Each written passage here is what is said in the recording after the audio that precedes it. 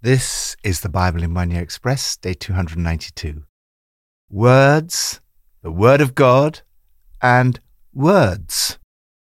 Actor David Suchet, well known for his title role in Poirot, tells how a few years ago he was lying in his bath in a hotel in America when he had a sudden and impulsive desire to read the Bible. He managed to find a Gideon Bible and started to read the New Testament. As he read, he encountered Jesus Christ. He said, "From somewhere I got this desire to read the Bible again. That's the most important part of my conversion. I started with the Acts of the Apostles and then moved to Paul's letters, Romans and Corinthians. It was only after that I came to the Gospels. In the New Testament, I suddenly discovered the way that life should be followed." The most powerful words ever written are in the Bible. Words are an important theme in it, and the use of the word word is used in different senses in today's passages. First, it's used in the sense of our words. The things we say can be good or bad. Second, it's used in the sense of the Word of God. This is supremely Jesus Christ, but also refers to the Word of God in the Scriptures and in preaching and teaching. Third, the Bible also uses the phrase, the Word of the Lord, in the sense of prophecy. God continues to speak to the church through prophetic messages. Of course, we need to distinguish the Old Testament prophets, whose words were definitely the word of the Lord, and are now part of Scripture, from prophetic words today, which need to be tested against Scripture. From Proverbs 25. Like apples of gold in settings of silver is a ruling rightly given. Like an earring of gold or an ornament of fine gold is the rebuke of a wise judge to a listening ear. Like a snow-cooled drink at harvest time is a trustworthy messenger to the one who sends him. He refreshes the spirit of his master. Like clouds and winds without rain is one who boasts of gifts never given. Through patience, a ruler can be persuaded, and a gentle tongue can break a bone. Like a club or a sword or a sharp arrow is one who gives false testimony against a neighbor. Use your words to good effect. First, good words. The words we speak really matter. Sometimes they have a very good effect.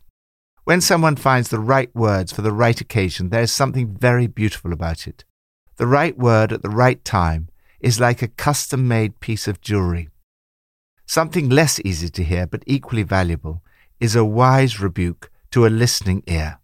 Receiving criticism is always hard, but as the writer of Proverbs says, a wise friend's timely reprimand is like a gold ring slipped on your finger. Friends who love us enough to challenge us are highly valuable. Likewise, trustworthy friends or messengers who keep to their word are like cool drinks in sweltering heat, refreshing. The tongue is so powerful. Through patience, a ruler can be persuaded, and a gentle tongue can break a bone. Or as the Message puts it, gentle speech breaks down rigid defenses. Second, bad words. There are some uses of words that the writer of Proverbs warns us against. Empty promises lead to disappointment. Like clouds and winds without rain is one who boasts of gifts never given. On the whole, it's not good to spend too much time talking to any one person or group of people. When you find a friend, don't outwear your welcome. Show up at all hours and he'll soon get fed up. We need a balance in our relationships. Words need to be spread wisely. Another bad use of words is false testimony, saying what is untrue. This could be in court or simply in our conversation or online.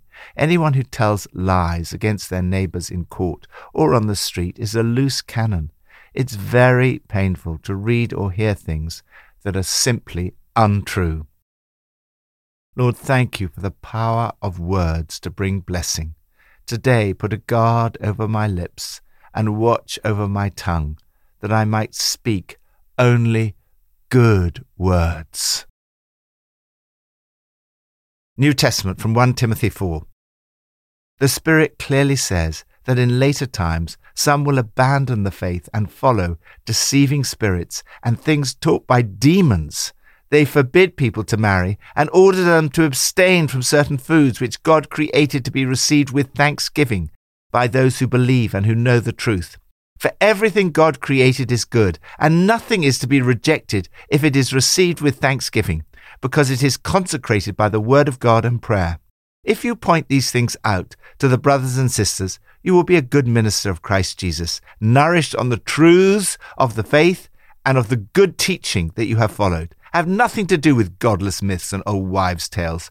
Rather, train yourself to be godly. For physical training is of some value, but godliness has value for all things, holding promise for both the present life and the life to come. This is a trustworthy saying that deserves full acceptance.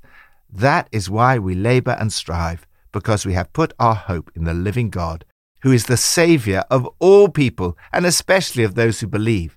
Command and teach these things. Don't let anyone look down on you because you're young, but set an example for the believers in speech, in conduct, in love, in faith, and in purity. Devote yourself to the public reading of Scripture, to preaching and to teaching. Watch your life and doctrine closely. Persevere in them, because if you do, you will save both yourself and your hearers. Devote yourself to the Word of God. It is sad and disappointing when professing Christians stray from their faith. Paul writes that some are giving up on their faith and chasing after demonic illusions put forth by professional liars. Guard yourself against deception by studying the truth, which is revealed by the Holy Spirit in the Word of God. Paul warns against false teaching that tells us not to get married or not to eat this or that food. He writes, the Spirit clearly says, and everything God created is good and is to be received with thanks. Nothing is to be sneered at and thrown out. God's words and our prayers make every item in creation holy. Paul urges Timothy to pass on the good teaching he's received. An example of the good teaching is a trustworthy saying that God is the Saviour of all people and especially of those who believe. Timothy is called to get the word out, teach all these things. He's to be an example to the believers in speech as well as in life, in love, in faith and in purity. Paul urges him to devote himself to the public reading of Scripture, of preaching and teaching. This must always be a high priority for Christian leaders. All this is part of training yourself to be godly. It is good to exercise and keep fit. Physical training is of some value, but training in godliness is far more important than physical training. Exercise daily in God, no spiritual flabbiness, making you fit both today and forever. In the Christian life, your age does not define your maturity. Paul writes, don't let anyone put you down because you're young. Whatever your age, you can set an example by your life. Furthermore, age is no bar to teaching the Word of God. Paul urges Timothy to watch his life and doctrine closely. Watch your life and your lips. Keep a firm grasp on both your character and your teaching. He also refers to a gift that was given to Timothy through a prophetic message when the body of elders laid hands on him. This is a New Testament example of a word from the Lord given through the gift of prophecy. Lord, help me to train myself in godliness, to devote myself to the Scriptures, and to set an example in every area of my life. Old Testament, from Jeremiah 40 to 42. I have heard you, replied Jeremiah the prophet. I will certainly pray to the Lord your God, as you have requested. I will tell you everything the Lord says, and will keep nothing back from you. Listen carefully to the words of the prophets. Have you ever been in a situation where you decided what you were going to do and then looked for a word from God to confirm what you had already decided in your heart to do? I've been there. It's not a good place to be. This is what happened here. The people of God had decided they wanted to go down to Egypt, and they wanted Jeremiah to give them a message from God confirming it was the right thing to do. It led to disaster. Jeremiah was an Old Testament prophet who had a reputation for being able to hear the word of the Lord. Israel had reached one of the lowest points in its history. Gedaliah, who'd been appointed as governor over the remnant of the people who'd not gone into exile, had been murdered. Since the water supply was so precious in Palestine, The fouling of the cistern was a particularly irresponsible act of vandalism.